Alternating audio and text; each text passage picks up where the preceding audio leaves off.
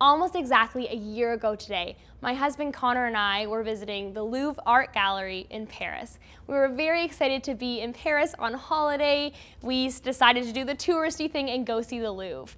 Well, we had been given some disclaimers from some friends and family saying, you know what, you'll probably have a good time at the Louvre, but the Mona Lisa is very overrated. And that's what the Louvre is known for. It's like, we have the Mona Lisa. So Connor and I went to the Louvre that day. We were very excited to go.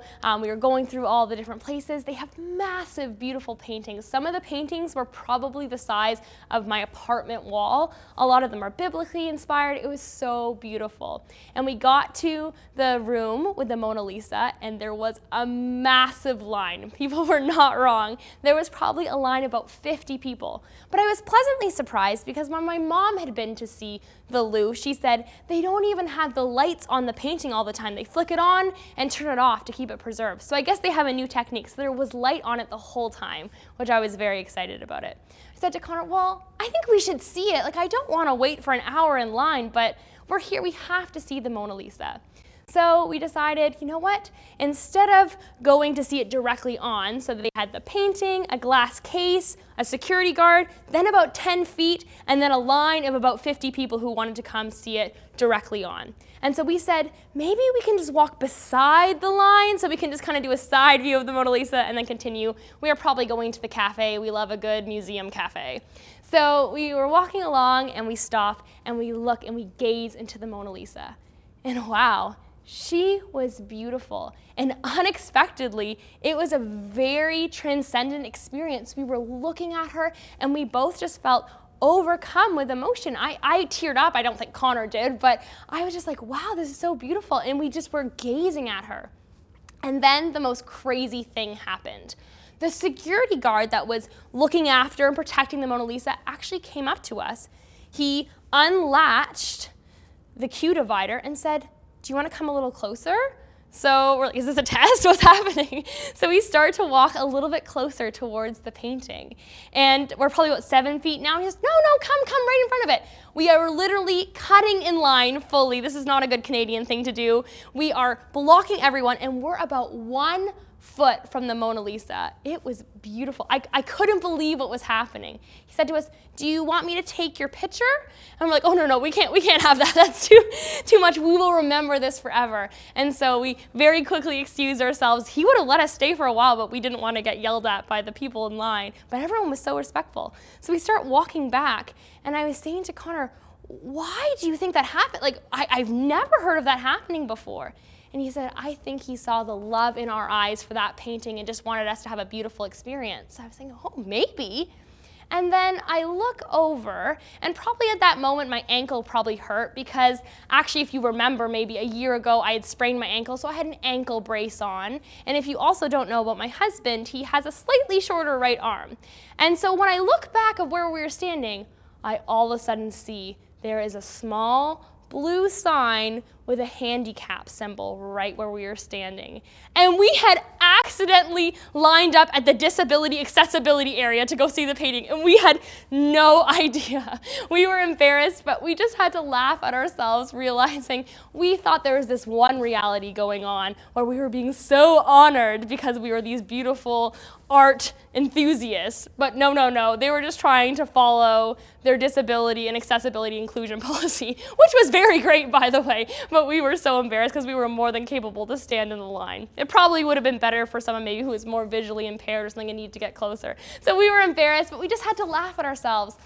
And it's a funny story. And I started thinking, why is that story funny to us? Why is it funny when we have a reality that we think is going on, but there's actually something more true happening underneath? And so I started looking up, there's actually different forms of comedy and things that make us laugh. There's slapstick, there's deadpan, and there's also satire. And this would actually fall under satire because there's one thing that the character thinks is happening, but there's actually a true reality that the audience is seeing. And in today's story of Esther, we're going to see the exact same thing happen to Haman. Well, we have a lot to get into today. Now, for anyone who's ever thought that the Bible is boring, maybe there are some boring parts, I don't know if I'm allowed to say that, but this one is surely not one of those. It's theatrical, it's Shakespearean in a way. We're gonna see the bad guy gets what's coming to him, and there's a lot going on. But what I really want to focus in on today, and maybe this is a bit unique, you don't usually focus on the villain of the story, but we're going to do that together today, and dive into Haman's heart and journey. And from what I hope is that by presenting Haman as kind of the opposite example of how we should live, we will actually see a deeper reality in how God works in our world. All right, let's dive in together. So we're going to be opening up Esther chapter 6, if you have it on your phone or you want to open a physical Bible. But just really quickly, we're going to go over Esther chapter 5. So Esther is hosting a banquet for her husband, King Xerxes, and Haman is invited. And the purpose of this banquet is because she wants to reveal the evil plot that Haman has to kill the Jewish people and to kill Mordecai. And so that's the purpose of this, but Haman has no clue. So he thinks, oh, wow, I'm super in with the king and queen. She doesn't have the guts to say it yet, she wants to wait, and so she actually gives them an additional invitation to dinner. And so Haman leaves thinking, I have outsmarted everybody and I am so in with the king and queen, and he begins to continue to plan his plot against Mordecai. If this was a kid's movie, you would definitely see him like templing his fingers or wringing his hands and doing his evil villain laugh at the end of this story. Okay, so we're going to pick up in Esther chapter 6. It says, "That night the king had trouble sleeping. So he ordered an attendant to bring the book of the history of his reign so it could be read to him." So the picture is really set. The king is here in bed. You can imagine it's a beautiful, grandiose room, and he wants a bedtime story. It's not Goodnight Moon, though. He wants to hear his own reign being read to him. I know you're kind of painting Xerxes maybe as a fool or a little bit of a diva in this situation, but I have to say I do relate. I remember as a kid, I used to love rewatching our home videos of when we were little, so sorry Xerxes, I can relate to you. So in those records, he discovered an account of how Mordecai had exposed the plot of Bigthana and Teresh, two of the eunuchs who guarded the door to the king's private quarters. They had plotted to assassinate King Xerxes.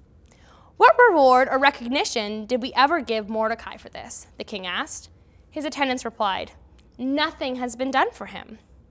"Who is that in the outer court?" the king inquired. As it happened, Haman had just arrived in the outer court of the palace to ask. Do you think he's going to ask, "Sorry, king, are we good for our 2 o'clock meeting tomorrow? Oh, are we good? Is the royal color still purple? Just wanted to double check." No. He wants to ask the king to impale Mordecai on a pole that he had prepared. So this is Haman's life here. We're seeing what a little bit of his thought life is like. So the attendants replied to the king, "Haman is out in the court. Bring him in," the king ordered. So Haman came in, and the king said, "What should I do to honor a man who truly pleases me?" Haman thought to himself, "Whom would the king wish to honor more than me?" So he replied, in great detail, I might add, "If the king wishes to honor someone, he should bring out one of the king's own royal robes, as well as a horse that the king himself has ridden, one with a royal emblem on its head. Let the robes and the horse be handed over to one of the king's most noble officials, and let him see that a man whom the king wishes to honor is dressed in the king's robes and led through the city square on the king's horse. Have the officials shout as they go, 'This is what the king does for someone who he wishes to honor.'" "Excellent," the king said to Haman. "Quick, take the robes and my horse and do just as you have said. For Mordecai the Jew, who sits at the gate of the palace, leave out nothing you have suggested." Wow, that must have been a shock for Haman. For Mordecai, not for him. So Haman took the robes, I'm sure begrudgingly, and put them on Mordecai, placed him on the king's own horse, and led him through the city square, shouting, "This is what the king does for someone he wishes to honor." Afterward, Mordecai returned to the palace gate, but Haman hurried home dejected and completely humiliated. When Haman told his wife Zeresh and all of his friends what had happened, his wise advisors and his wife said, "Since Mordecai, this man who has humiliated you, is of Jewish birth, you will never succeed in your plans against him. It will be fatal to continue opposing him. While they were still talking, the king's eunuchs arrived and quickly took Haman to the banquet Esther had prepared. Again, if this was a play or something, go dun dun dun dun, because we know what's coming for Haman. Wow, this is a juicy passage, and there is a lot that we can pull out, but we obviously have a limited time, and we're not going to be here all day. So the three things that really became clear to me as I was reading, looking through Haman's journey and his heart, are these three things. I'm going to read all three right now so we can track with them later. The first one is, number one, Haman thinks that he has the inside scoop on reality. Number two, Haman takes himself way too seriously. Number three, Haman is given a warning and a crossroads. All right, let's jump into number one. Haman thinks that he has the inside scoop on reality. Obviously, we see Haman coming to talk to the king, and he does speak to the king, but it's actually the king who invites him in. But before that, Haman is on a one-track mind plan of going to tell the king that he's going to impale Mordecai. I don't know about you guys, but I don't think my boss would really appreciate me coming to them while they were in bed at home. That would not be good. And I'm sure in that culture, that would not be good. So obviously, Haman is not clearly aware that maybe his own evil plan is not really what everyone else is thinking. And he really has this one-track, ambitious, kind of selfish agenda that he's going on. We see in the chapter before that when he's at the banquet with Queen Esther, that he feels so strongly that the reason he's been invited there and invited back again is because he has so much favor with the queen. But it's really the exact opposite. But Haman truly feels, and he has a very stubborn and hard heart around this, that he really knows what's going on. And he even thinks to himself later when the king says, who should I honor? He thinks, who would the king want to honor more than me? So we really see this selfish agenda of Haman and how he really thinks he has this inside scoop of what's going on. And I think for all of us, unfortunately, we probably can relate to that. We can relate to this feeling of thinking, oh, I really know what's going on in the room. I can read what everyone's thinking. I know why that person reacted. If they only asked me, I would have known how to handle this situation. And the truth is, friends, that is not how God works. God is the one that's omniscient. It is not us. And so in this story, the author really presents Haman as this fool in a way, showing that this is what it looks like when you have this one-track mind. And I hope that you don't think that I'm like poo-pooing on having ambition or standing up for injustices, but it really is more these selfish plans that we have that we really clouds our reality. Now, as we see Haman presented as this fool, we also see that God wants to teach us something through that he wants to give us a different inside scoop of reality. And that's such a cool thing about being a Christian, friends, is that we have the tool of prayer, is that there are so many things going on in people's hearts and minds that we're just unaware of, not to mention the spiritual realm that's going on all the time. And God, through prayer, wants to reveal just even a small amount of those things. But what it requires is a heart posture of, you know what? I probably don't know what's going on in every situation. My perspective on this might be a little bit flawed, or maybe I don't have the full picture. And so it requires that heart change. So that's the first thing that we can learn from looking at the opposite of what Haman does. Number two, Haman takes himself way too seriously. We see this again when he says, oh, who should be honored? Of course it's me. He doesn't leave any room to say, who exactly did you have in mind? Or maybe when he gives the plan, maybe he could make it a little bit more vague and say, oh, maybe you could have a parade, or maybe you could get something from the royal treasury. No, he's like, glad you asked, and brings the equivalent of a folder with different tab colors of, I have been thinking about this a long time for how I should be honored. And he really doesn't leave any room for him to say, oh, it's funny you mentioned Mordecai. I thought you were going to mention me, or something like that. He just takes himself way too seriously. I feel like if this was on the stage, you would literally hear when he says, glad you asked, maestro, and he'd have a whole dance number explaining how he should have this big parade and have jazz hand at the end. And then, obviously, as we know what's going to happen, Mordecai is going to be given this parade. And it says later in the passage that he comes home completely dejected and humiliated.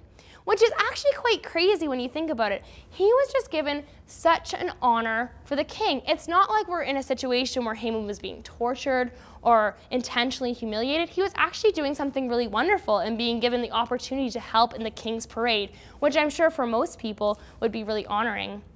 My husband and I were recently in the UK, and we actually met someone who was going to be attending the coronation. And they were very excited and humbled by that, and were just like, wow, I get to be there for the king. And this is Haman's complete opposite experience, because he doesn't leave that room to be able to fall at all. And who is our guide to look to? It's Jesus. Jesus says in the book of Matthew, when he's preaching in the Sermon on the Mount, blessed are the meek, for they will inherit the earth. Blessed are the humble. And we really have this version of Jesus that we see who is humble and he is meek. And yet he has been said, even by secular culture, that he is one of the most influential people of all time. So that's our guide, is not the Haman special. And I really think, just on a side practical note, we got to be able to laugh at ourselves. If things happen, if we fall down, if we mess up, and we don't leave any room for that, we're just going to be setting ourselves up for failure and just humiliation. I work with toddlers a lot, and they are so close to the ground that when they fall, it's really not a big deal. And they even have a little diaper to cushion their fall, which is quite nice. Whereas when adults fall, it's a big moment. And so just for all of us, even like my husband and I at the Louvre, we just had to laugh at ourselves. And there's actually something really freeing, realizing God is king, not me. It's okay, I don't need to take myself so seriously. All right, and the last one, and I really think this is the most important, and this is Haman was given a warning and a crossroads. So we see that his wife and his friends say, since Mordecai, this man who has humiliated you, is of Jewish birth, you will never succeed in your plans against him. It will be fatal to continue to oppose him.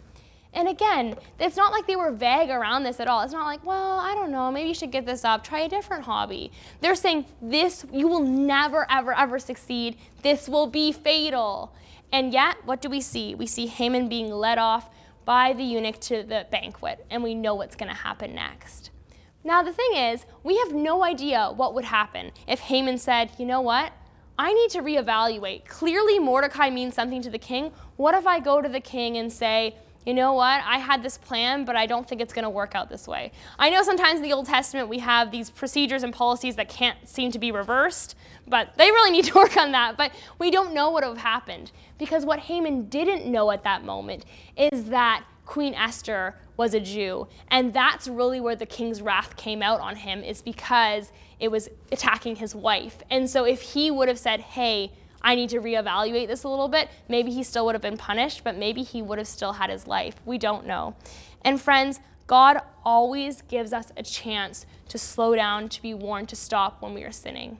I remember when I was a little girl and I had told a lie about something, and I remember this so clearly to this day. My mom took me aside, we were in my grandparents' house, and she sat me down on the couch and said, Hannah, it is a blessing that you were caught in a lie so early and so young. And I remember thinking, this does not feel like a blessing. I feel so embarrassed and I'm in trouble now.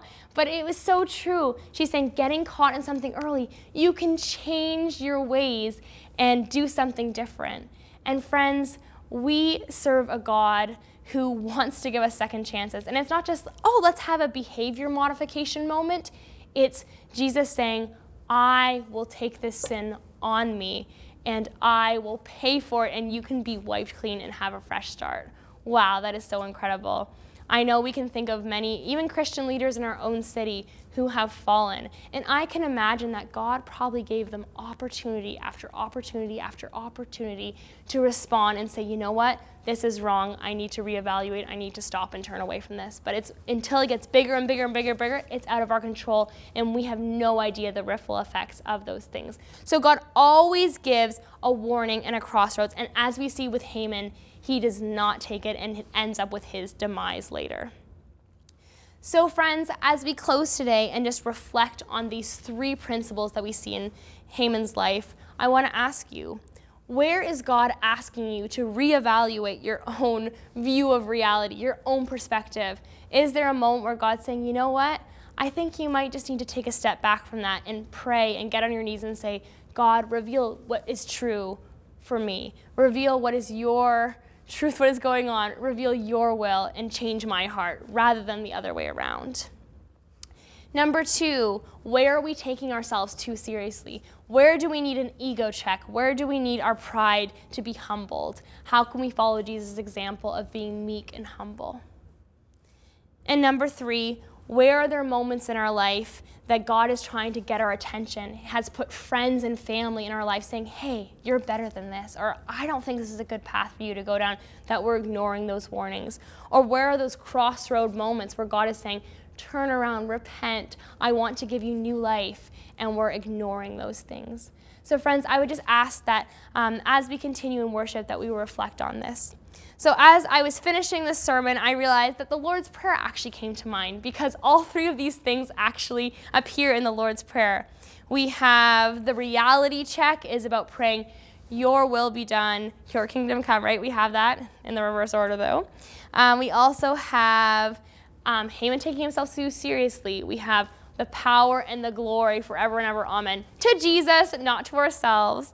And then as well, we have that crossroads warning that please forgive us of our sins and lead us not into temptation and deliver us from evil. We have that prayer. So in a moment, we are going to say that together. And if you're at home, you can say this in your own language, or you can say it in the version that you have memorized, but we'll also have it come up. All right, let's say it together. Our Father, who art in heaven, hallowed be thy name. Thy kingdom come, thy will be done on earth as it is in heaven. Give us this day our daily bread, and forgive us our trespasses as we forgive those who trespass against us. And lead us not into temptation, but deliver us from evil. For thine is the kingdom, the power, and the glory, forever and ever. Amen.